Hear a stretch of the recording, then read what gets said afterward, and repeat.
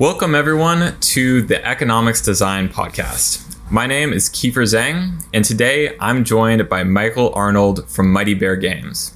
Thanks for joining me, Michael. Hey, Kiefer. Thanks for having me. Awesome. So to give a little bit of context on the project, Mighty Action Heroes is a multiplayer third-person battle royale from Mighty Bear Games, and it's the first of many games in the Mighty Net universe. So the project has a mix of both on and off-chain heroes, equipment, and currencies, with accessible gameplay for both free-to-play and NFT users. So a lot to dig into here. And so to kick us off, Michael, could you give a little bit of an introduction about yourself? Yeah, sure. I'm Michael, originally from Germany, but based in Japan for the last 4 years. So I've been here for some time.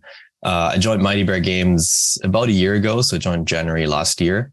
And Mighty Bear Games is based in Singapore. I'm based in Japan. So spending time between the two of the countries. And I joined to basically help the studio move from Web 2 to Web 3.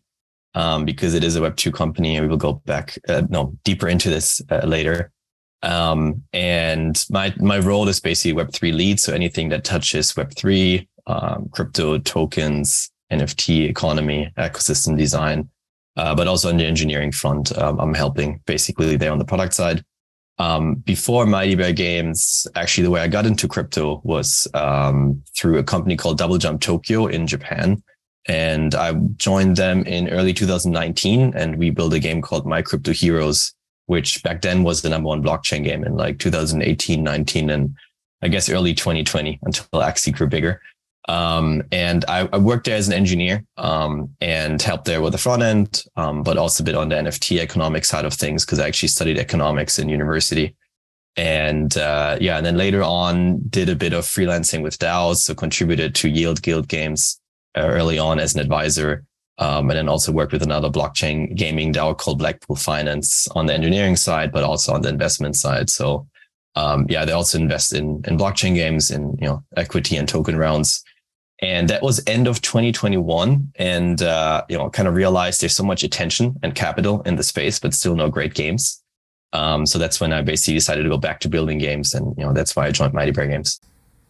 Yeah, I love that background. I get to wear lots of different hats, and in there still get to leverage a bit of your economics school learnings into a more practical crypto context. Yeah, so today I'd like to talk about both your thoughts on Web3 game economies in a general sense, but also about some choices that you're making specifically when designing the Mighty Action Heroes economy. And so first, starting off on the more general side of things. The term sustainable economies is a really big buzzword right now when talking about Web3 game economies in general. But what that actually means from person to person, I find varies a lot. And so from your perspective, how do you define economic sustainability? Yeah, so I guess as a definition, right, I would say games should not rely on new users to be sustainable. I think we see a lot of games where the prices can only be sustained of the items and the token as long as new users are coming in. And I think by definition, that's not very sustainable because games won't grow forever. I think you need to have a game ecosystem that can be sustainable with, stagnant amount of users, which, if that is the case, then you need some kind of consumption in a game economy. So I think that is very important. I guess generally, as a disclaimer, it's very hard to build sustainable economies. It's incredibly hard. And I think the first thing you need to get right is to just build a good game. It sounds very simple, but first of all, you need a fun game, because if you have a fun game that players generally enjoy, then players are happy to spend money for just, consumption and not just for investment. That brings me to the next point. I think, people talk about faucets and sinks. And what are good things in that case? I guess faucets is an easy one. When you give players rewards, those are faucets. This is how new assets get into the ecosystem. But with sinks, there's different kind of sinks. And I had this conversation with my friend Ryan that used to be at Delphi, and he's now with Limit Break, building Digidaigaku and the ecosystem. He talked about something called net positive and net negative sinks. So basically net positive sinks are basically where you are burning tokens or spending money with the expectation to get more in the future. So, there's net positive, it's actually more in circulation later. And net negative things, meaning that you spend some, but you get less back in the future or nothing because it's just pure consumption. The latter is obviously better because it gets tokens, NFTs out of circulation, and that's what you want with sinks. And the first one, if it's a net positive sink, it's kind of like a delayed inflation. I think a good example there is the Axie Infinity SLP breeding mechanism. So, users are spending or burning SLP to breed Axies, which is a great SLP sink. But they do this because the Axies that they breed it basically can earn more SLP later on as they play. So the SLP, as long as the new Axies that are bred, as long as they make more SLP than what they cost, people keep breeding. So that's what I would call a net positive sink because, short term, it's a great way to burn SLP. But I think long term, it will create more Axies, more SLP being generated. And then I guess just, SLP inflation down the line, which I think we've seen in the ecosystem. And Axie has responded, or the Axie team has responded well to this. So I think they've figured that out, how to fight that. But that was definitely a good learning, I think, for everybody in the ecosystem. So I think you definitely need actual consumption in the game. So not just, investment things. So you need like buying a battle pass, or just spending things without, wanting anything in return. That's the ideal case. That's why I think also you just need fun games, first of all. Yeah, it's really important to understand where the fundamental demand is coming from in any game, and also where that demand is coming from on a recurring basis. An example of this that I really like to go back to is the EVE Online economy, because there's this whole complex supply chain that different users fit into with a different set of skills but at the very top of this, it's the creation of the ships. And there's this fundamental demand of the people that are willing to buy the completed ships just because they want to save time and just go and blow some people up. And there's that, the demand is recurring because there's that ship destruction that is going to make it so that even if the number of players doesn't actually grow, there's still a reason for the continual creation of ships that justifies the rest of the supply chain. So absolutely, that demand, need to understand that demand and why it would be continuous.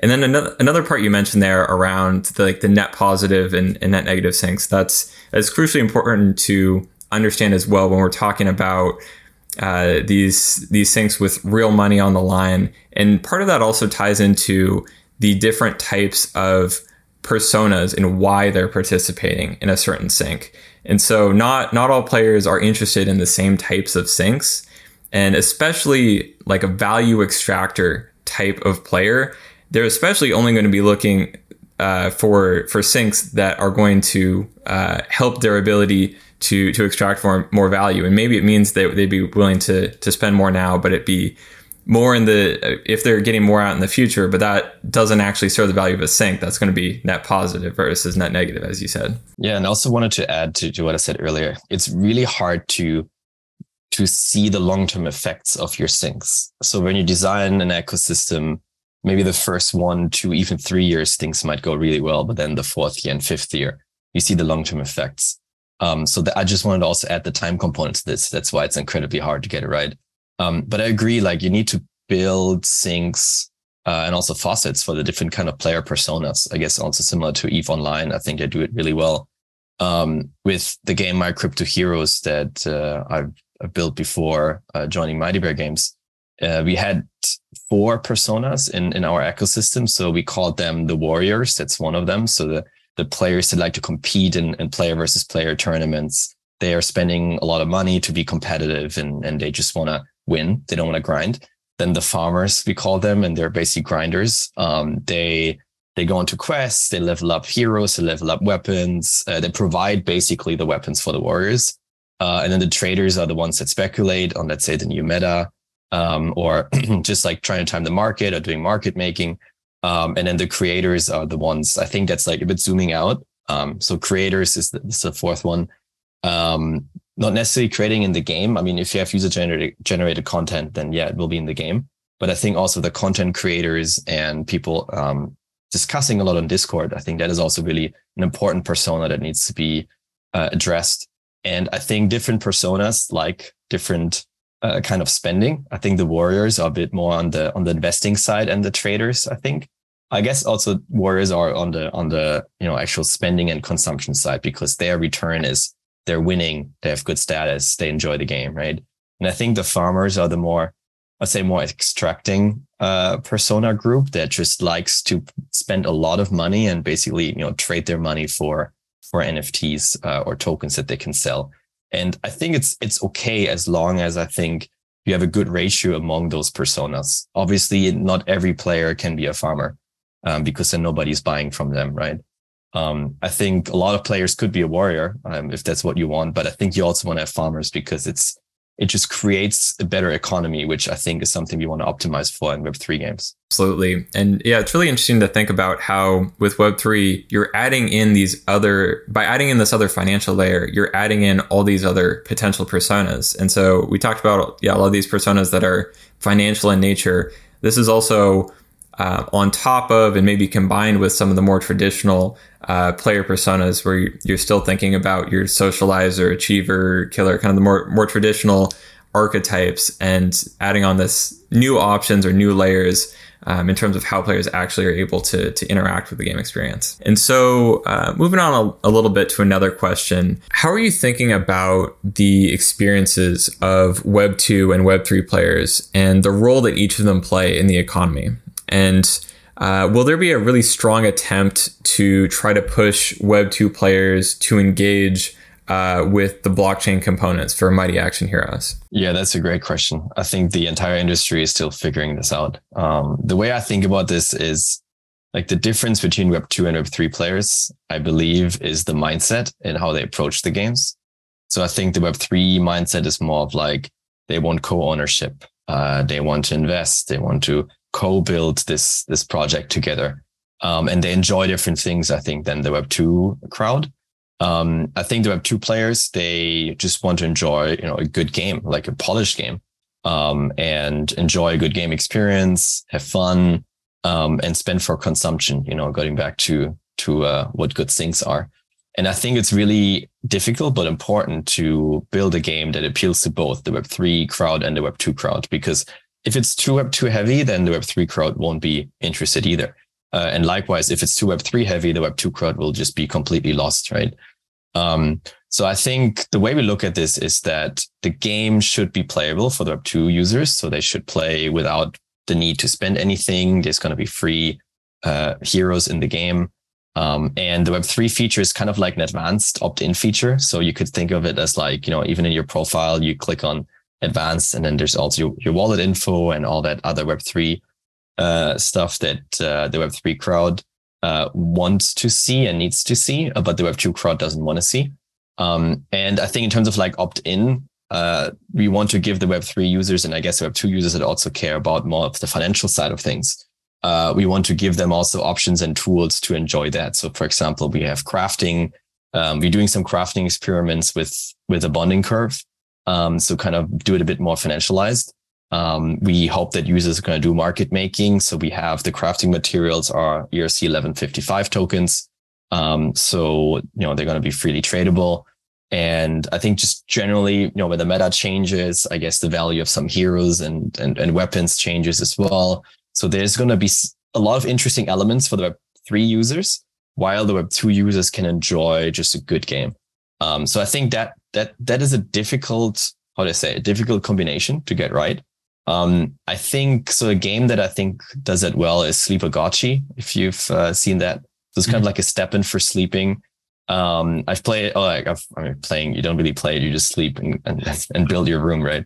But I've used it for the last few months actually, and there are no crypto elements in there yet. But I just like how they appeal to a Web 2 crowd, but they have kind of like an order book with their items. So basically, you have this meta room, and you can kind of decorate that meta room with like a bed and a shelf.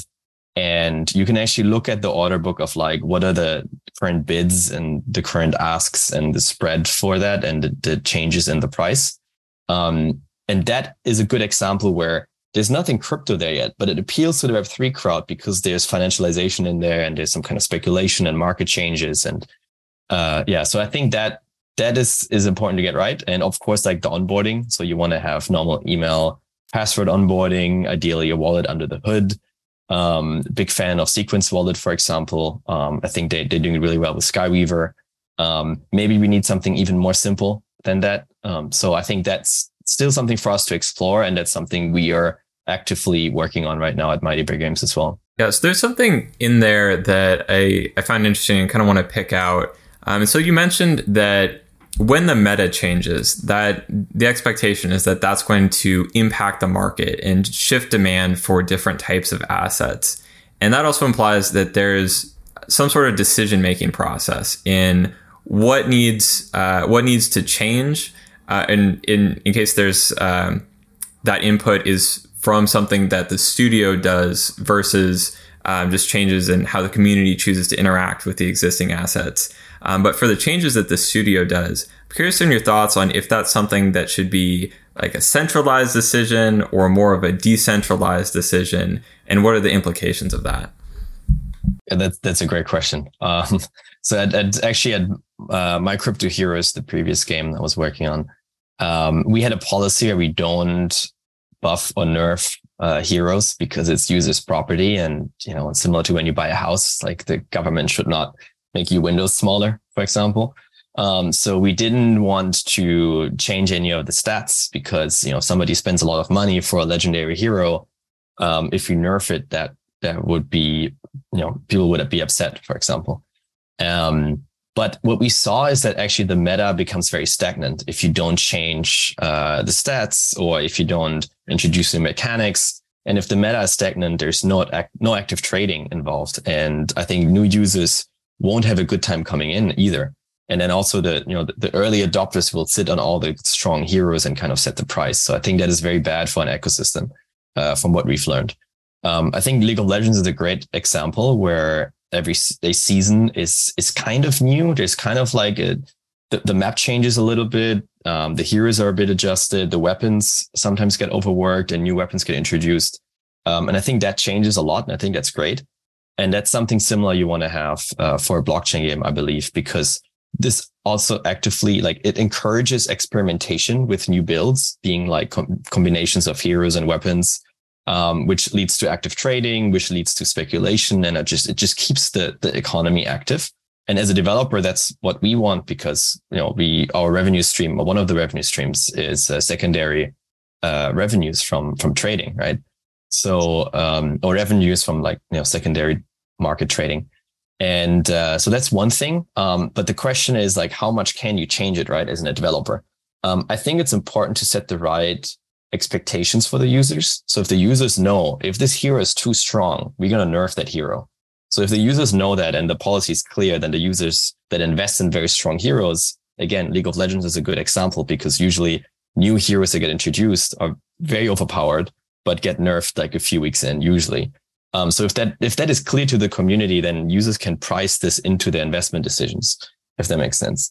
And I think a clear policy, again, you need to state what that looks like. And we're kind of thinking of, if you have a win rate between 55 and 45% of a hero, I think that is a good range as an example. And if a hero falls above or below that win rate, then, the nerf hammer needs to drop, or it needs to be buffed if it's too weak. So if you also share the stats properly with the community, I think the community, will understand. At the same time, I think it's difficult to give the balancing decisions to the community, to a DAO vote, because different segments of the community might have, a different agenda as well. So for example, the whales that sit on a lot of assets, they might just vote for the legendary heroes to be always the strongest, for example. That might not necessarily be good for the ecosystem. That's something, again, back to My Crypto Heroes, we discussed a lot. Is yes, as a user that wants to spend a lot of ETH for heroes, that user wants to have the strongest heroes. But if the heroes are too strong and new players don't have fun coming in, the community or the player base of the game is not growing. So that should not be the desirable outcome for a whale either, because a whale wants to have a large game, right?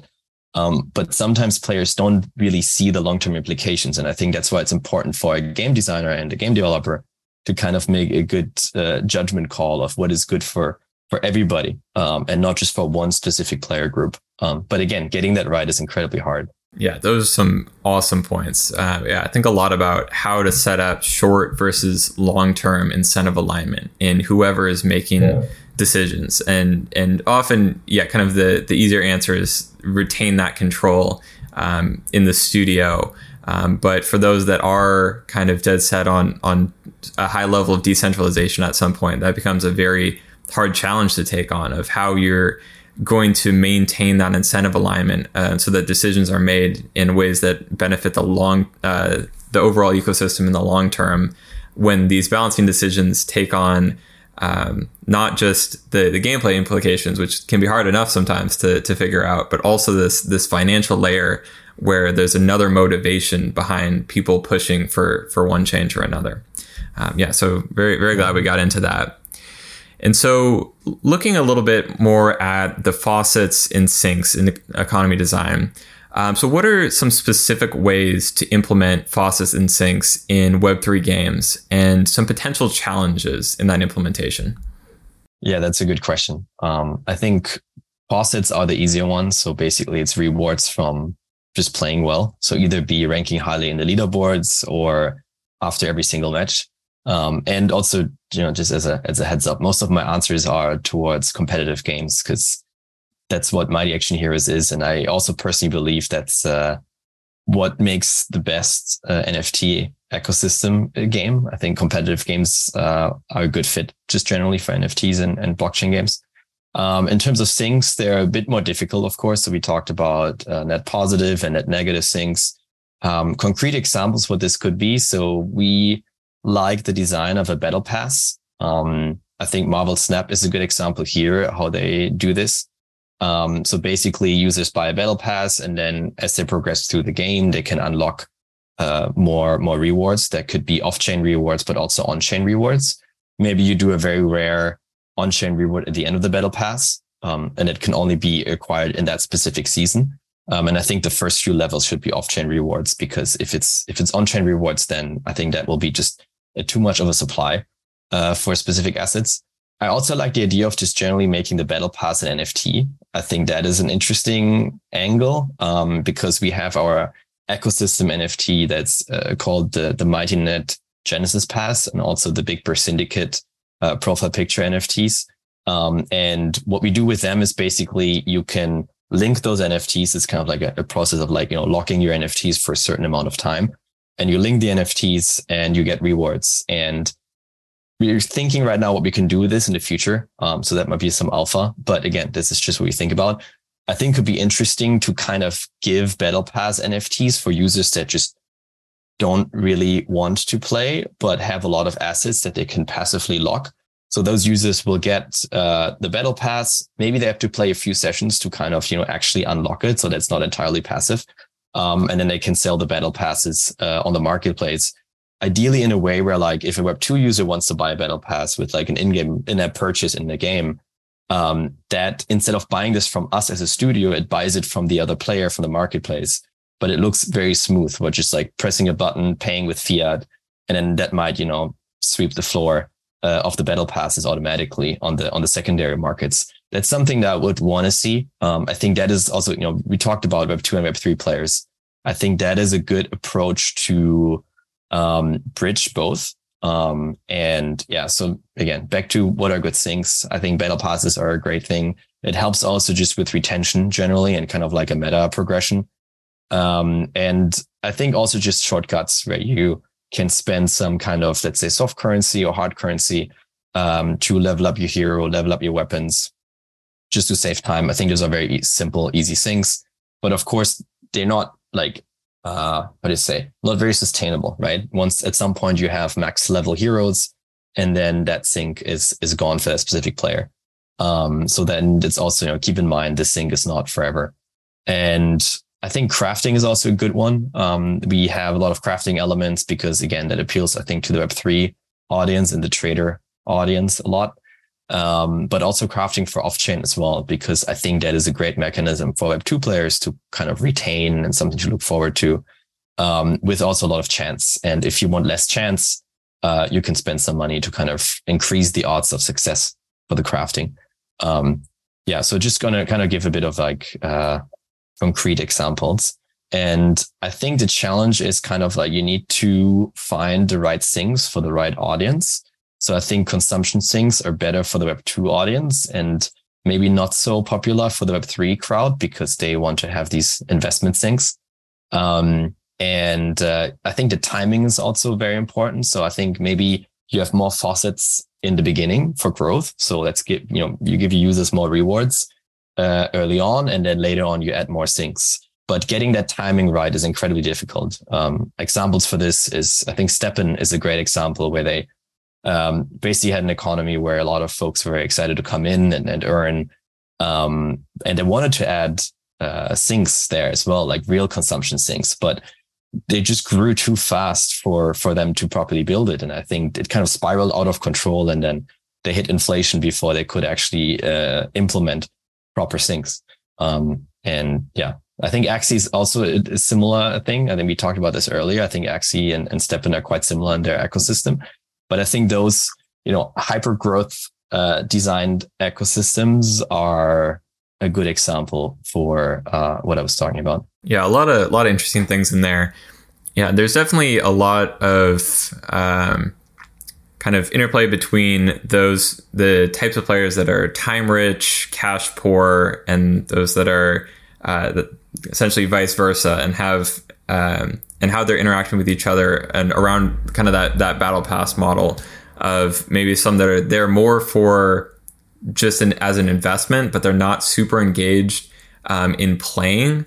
And so it's kind of interesting to think about how to monetize these users. And if you might be missing out on some retention in some game, not necessarily saying this is about Mighty Bear, but more in general with NFT battle passes, depending on the way it's implemented, can potentially run into some problems where if you're trying to get a specific player to that is maybe a whale player to engage with the game more and potentially spend more, if they have the ability to outsource the actual gameplay to somebody else and if that person's the person that's actually getting hooked to the game, but they're not really the spender themselves, it's a little bit less of a whale retention tool. But then, you have on the other side, you might keep them in the system based on kind of a feeling of NFT ownership, sort of like if you're able to make them feel connected to the ecosystem and community, that itself is a retention tool. So a lot of different ways that can work and potential trade-offs. Yeah, I think it's important that there's still some kind of accomplishment that also whales have, right? You need some kind of meta progression within your account that you can't outsource. Because I believe if you can outsource everything, you just buy progress, it's not very rewarding and not very interesting. So I think that you need to be careful not to make everything purchasable, so to speak. Yeah, absolutely. And something else you touched on as well that I find interesting is bringing chance into the equation. And chance randomness is obviously been a large part of games, game design. It makes the experience more interesting to players. But there's also a component of this that is potentially problematic on the legal side. And disclaimer, not a lawyer. I don't think you are either. And none of this is legal advice. But you can run into some scenarios, and again, talking about blockchain games in general, not necessarily Mighty Bear, where if you have a financial input and a financial output, but that financial output is randomized, can potentially run afoul of gambling laws. And so I'm interested in hearing your not legal opinion about how to navigate that in the Web3 space. Yeah, it's a good point. No legal advice, also no financial advice whatsoever in this episode.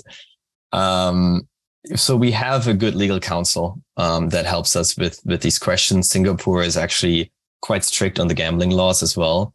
So I guess and there's also security law that we need to navigate. I think that's another one, around tokens and NFTs and all this. And we are working very hard to, stay on the good side of all this.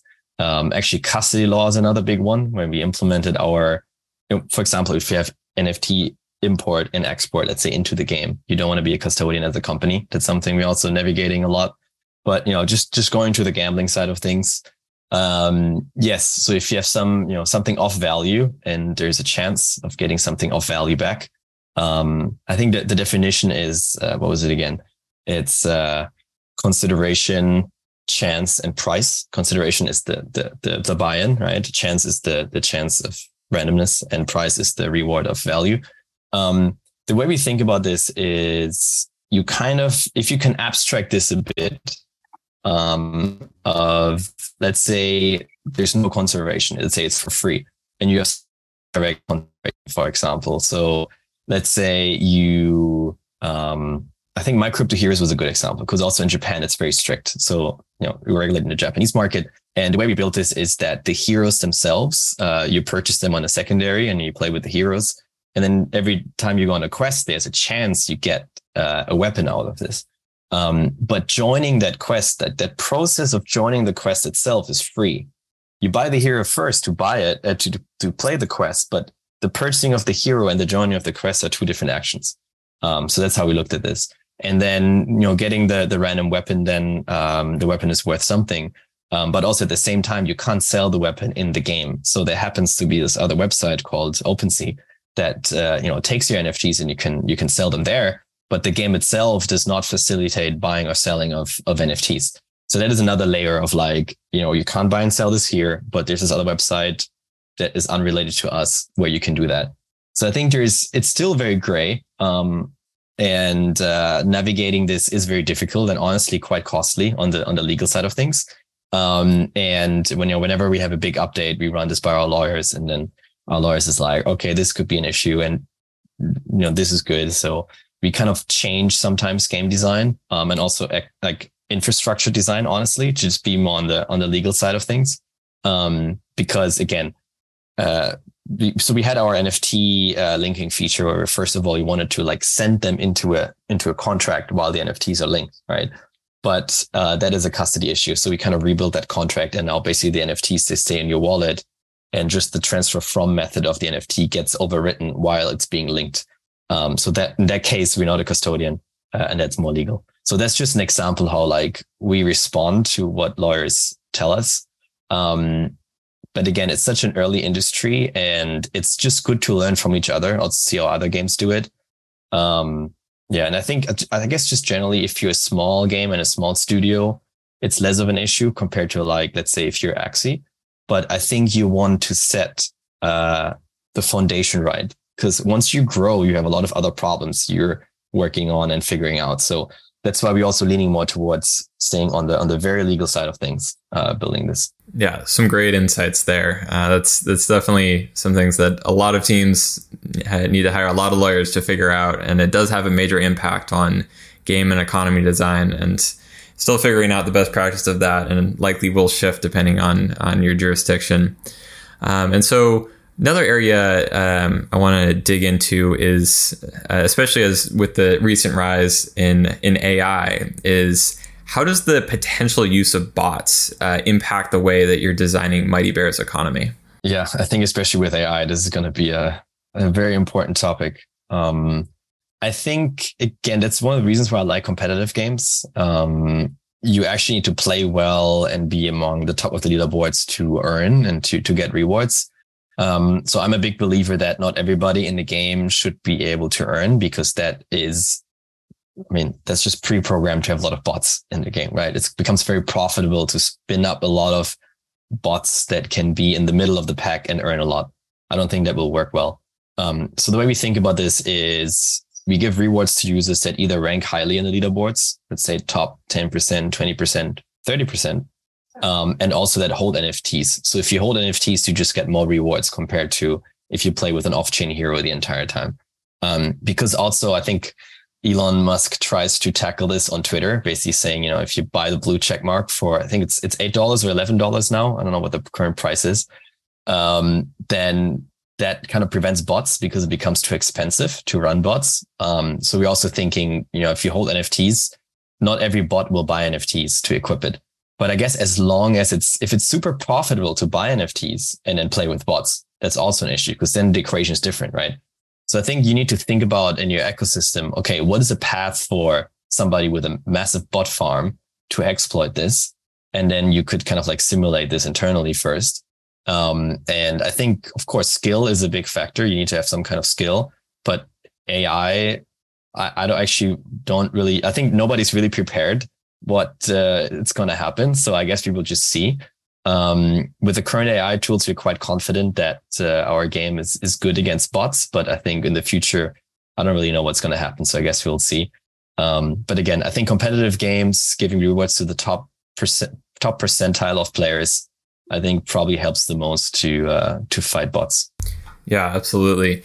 And so something in there wanted to touch on around mentioning kind of creating this barrier to earning or to earning anything substantial of having the NFT does bring up some thoughts about fixed versus marginal costs.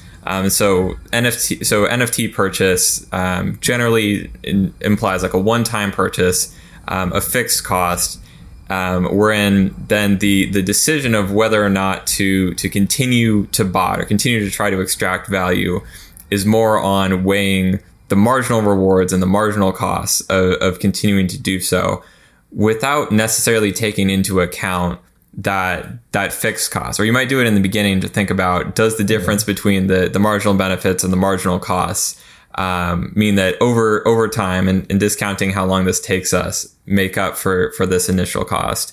And so I do kind of see that improving things to some extent. It does add maybe an additional cost that makes it harder for someone to start a large scale bot farm.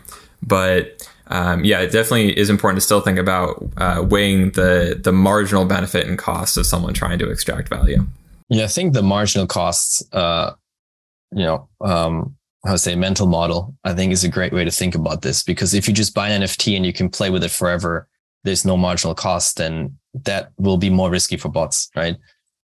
We have consumption in our ecosystem, whereas like the weapons that you have, you consume them as you play, but it's not like they get destroyed when they're at zero. It's just like their earnability goes to zero. So if they're fully repaired, we actually call this potential internally, but let's just call durability for making it easier. So if the durability is maxed, you earn the maximum of rewards. But if the durability is at zero, the stats are still the same. You can still play. You just don't earn NFTs with that specific weapon. So I think it's like, that's kind of a bit of a, marginal cost there as well. So the bots need to be actually good to kind of use that weapon wisely, consume the durability wisely, and turn it into rewards. You can't just keep spamming the solo queue, and hope that you get something the more time you throw into this, if that makes sense. Yeah, that's a great overview of that point. And so switching gears a little bit in thinking about the process of putting out a Web3 game. And so obviously in game development, not everything happens at once. And so how have you gone about rolling out the different components of the game and economy? Yeah, that's a great question. I guess first of just sharing some learnings here. I think with Mighty Bear Games, so our assumption was, okay, you got to start the community as early as possible, or at least when you have something to rally around, and then you just keep building with the community. So we did our fundraise announcement last year. Then we launched our Genesis Pass NFT collection. We call it like the Trailblazers of Web3 gaming. It's kind of basic for everything that we build in our ecosystem. So we have like multiple games that we're building. This NFTs for that, and we did that, and we had some good attention, but then at some point there was not much that came afterwards. So the game was still a bit out. I think it was like 3-4 months out. And it was really difficult to bridge that time of like initial buzz and then game launch like 4 months later. I think that was a big learning that, I just want to share with the audience, that we would do that differently if we could do this again. to be very honest. I think it's better if you kind of front load a lot to kind of keep the momentum. I believe rolling it out step by step over months or even years is incredibly difficult to, again, keep the momentum, keep the community engaged, because there's just so much happening in Web3. Attention span is very little for most people because there's so much. I see myself also being in that camp where there's just so many things to pay attention to in this space. So I think front loading a lot of your features and your announcements is something that we're exploring just to keep the momentum. I think not just the game itself. So right now we have our core gameplay and we have our early access versions, but also having meta progression in the game. So with meta progression, I mean leveling up your account, leveling up your heroes, just retention mechanisms that brings people back to the game. Because right now we only have the core gameplay of like jumping into a match and then you're done with the match and that's it. Like obviously there's no retention there, right? So again, we're doing this step-by-step rollout where we have the core gameplay, but this is mostly for testing and just getting feedback. And then later in the year, we're adding meta progression to then focus more on retention. I believe I actually don't know what the best approach to this is, honestly, because I think there's a good value to kind of ship early and get early feedback. So I do believe in that. But at the same time, if you wait for too long to add, again, meta progression, consumption and rewards and all these things, that might be hurtful. Example, again, with Steppen, they had a great product. They had great faucets, but they added the sinks too late. I think that was also a timing issue. And I think another good example is the Beacon on Arbitrum in the Treasure DAO. Great game. Really liked their launch with the open edition mints of the heroes. And they had a good, first version that people can play. But afterwards, they still have to build a lot and they have to still build meta progression and an actual core loop of the game and all this. So they had good initial traction, which I think also slowed down a bit now. So again, I think it's good to just keep the cadence of shipping high once you start shipping, like once you enter shipping season, basically. Yeah, that makes sense. And there's a good point about sort of rolling out, or examples of teams where they've rolled out components of the economy while leaving key points that would actually potentially make it sustainable, like key sinks, leaving those farther down on the roadmap. That's such a really high risk because you don't know how long it's actually going to take to roll those out. And also in the meantime, you might be attracting the wrong type of users. And then in that process, realize it's harder than you thought to actually make that switch because there's a different motivation for why people are joining in at that later point in time. Exactly. I think what you touched on is also the narrative and the image to what you stand for and what you're building. I think Axie, for example, Axie is a great game and Axie is a great like ecosystem that they're building. I mean, it's not just the Axie itself gameplay. It's like the entire ecosystem they're creating with the Ronin chain and all this. But to the Web2 crowd, they look at Axie and it's just like, oh, it's just a Ponzi and people just do this to play money. To your point, it attracts the wrong audience if you don't have all the specific things in place, because people try it once and they might get the wrong impression of it and then they never come back. So yeah, very good point. Yeah. And so, looking still at Mighty Bear Games as a company, I see that you guys are already 6 years old at this point. And so you're coming from the Web 2 side. And so in that transition from Web 2 to Web 3, what was that experience like for you and for the company? And what did it actually take in order to make that switch? Yeah, I guess taking a step back and kind of explaining a bit how it came to be that I joined the studio and all that. So I met Simon, the CEO, in end of 2021, and he was already with one foot in the Web3 space with the company. So himself personally, he was in the space for already 3 years on investing and trying blockchain games, and they were actually seriously thinking about building blockchain games back in 2019. But didn't really see something that really made sense until Axie kind of shocked the world and showed, oh, this is actually viable. And I think that was for the studio the moment where, oh, this is the next big thing. Kind of similar to, and again, this is Simon's personal story. He worked at a browser game company in Germany, and they kind of missed the switch to mobile gaming. And for example, Supercell, they went all into mobile and they become very successful. So Simon's thesis is like, if there's such a big paradigm shift happening, you have to jump in there with everything you have, because if you just half-ass it, for example, and don't fully embrace it, you just become obsolete, basically. And so when I joined Mighty Bear Games, basically it was a lot of mindset building, because the company basically shifted from Web 2 to Web 3. And at the same time, we stopped our Web 2 projects. So we built games with Apple Arcade before, and also with Disney. So one of the games was called Battle Royale, which was also Battle Royale with the Apple Arcade. Another one is called Disney Millimania that was built with Disney. And we sunsetted both of those games to kind of really fully focus on Web 3. Because it's a lot about mindset. It's a lot about company culture as well. And we did a lot of like Web 3 education. I did a lot of one-on-ones with like, what is metadata? What is OpenSea?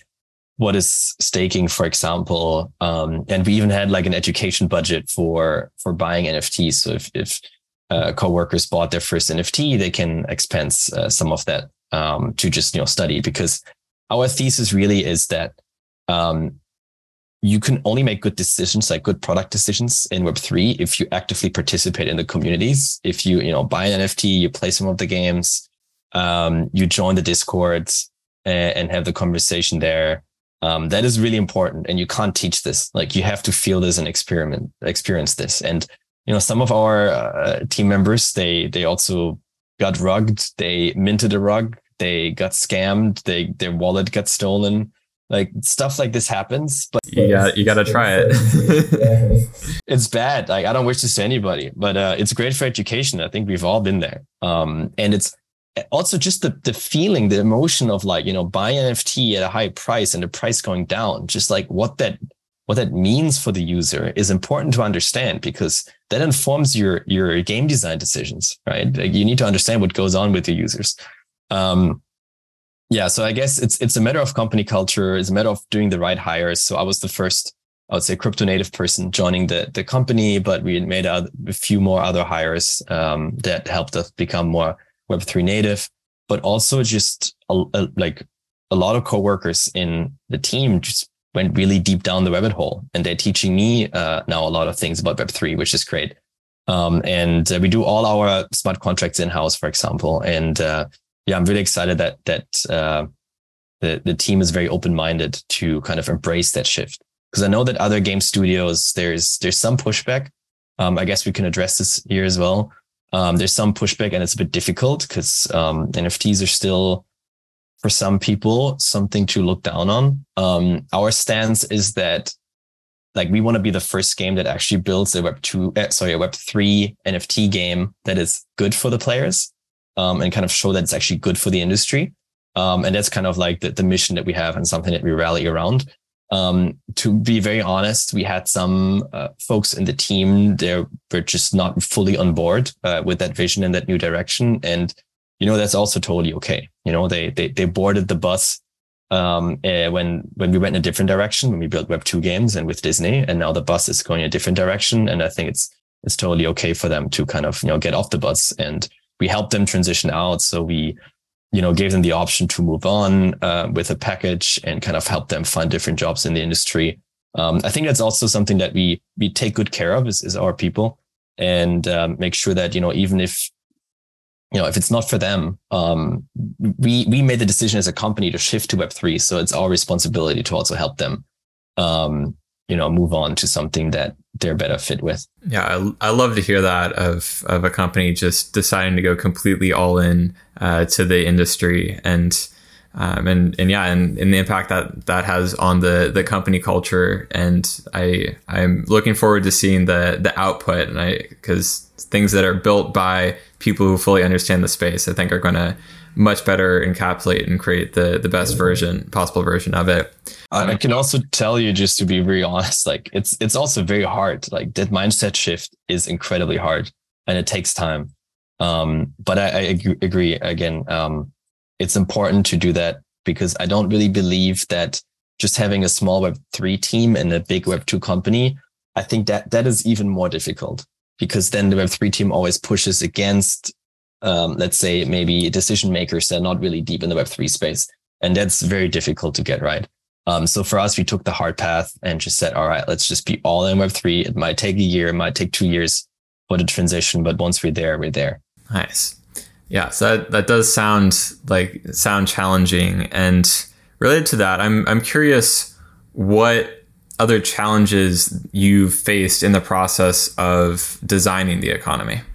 Yeah, so I think I said before where the long-term effects only show long-term in the economy. I think that's very hard. So you don't really know what is going to happen. And you also don't really know what like outside effects will happen. And it's not just a lot of players coming in. It's also just like crypto crashing, for example, liquidity drying up, external factors where all of a sudden the industry is not so excited about NFTs and Web3 gaming anymore.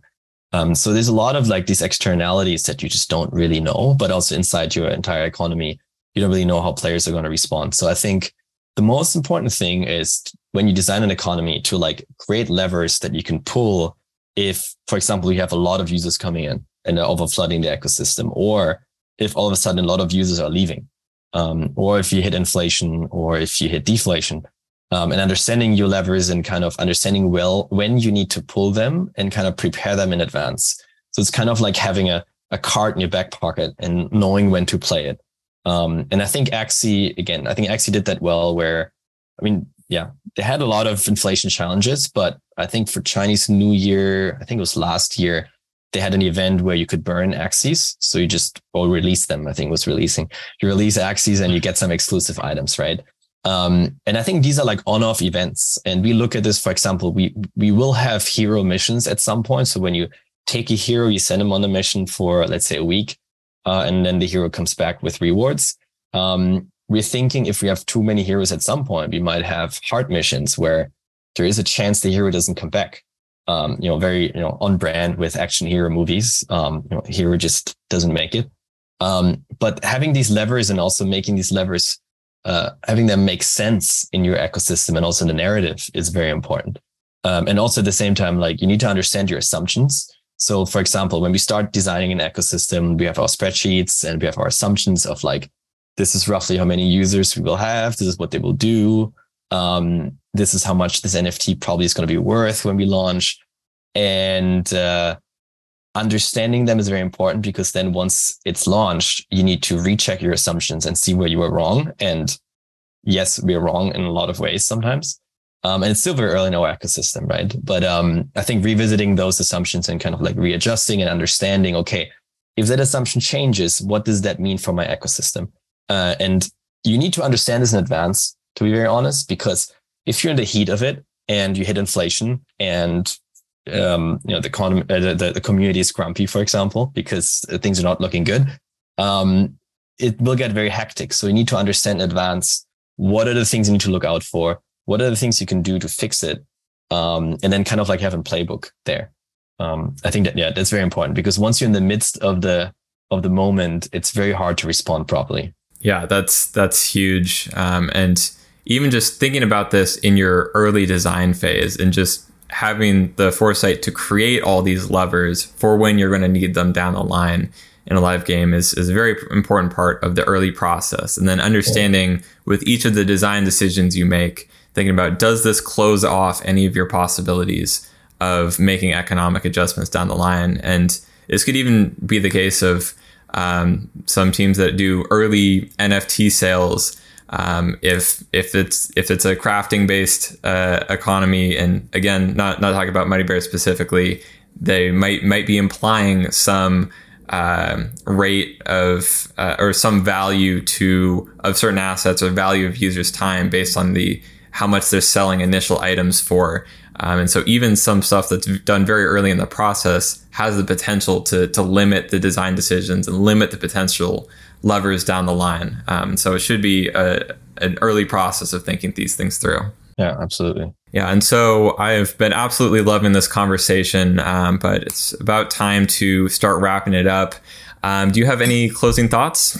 Yeah, I think generally what you said with like designing an early economy. I think generally we're still early in just the broader sense of Web3 gaming. I see a lot of teams, starting off the success of Axie Infinity and kind of being inspired by their model, and also raising on that model. But now we all realize, okay, this might not work so well. So I think a lot of teams are forced to go back to the drawing board and figure out economies from scratch, which I believe is great for the ecosystem, because we will see a lot of interesting games and new economy experiments coming out this year and the next years.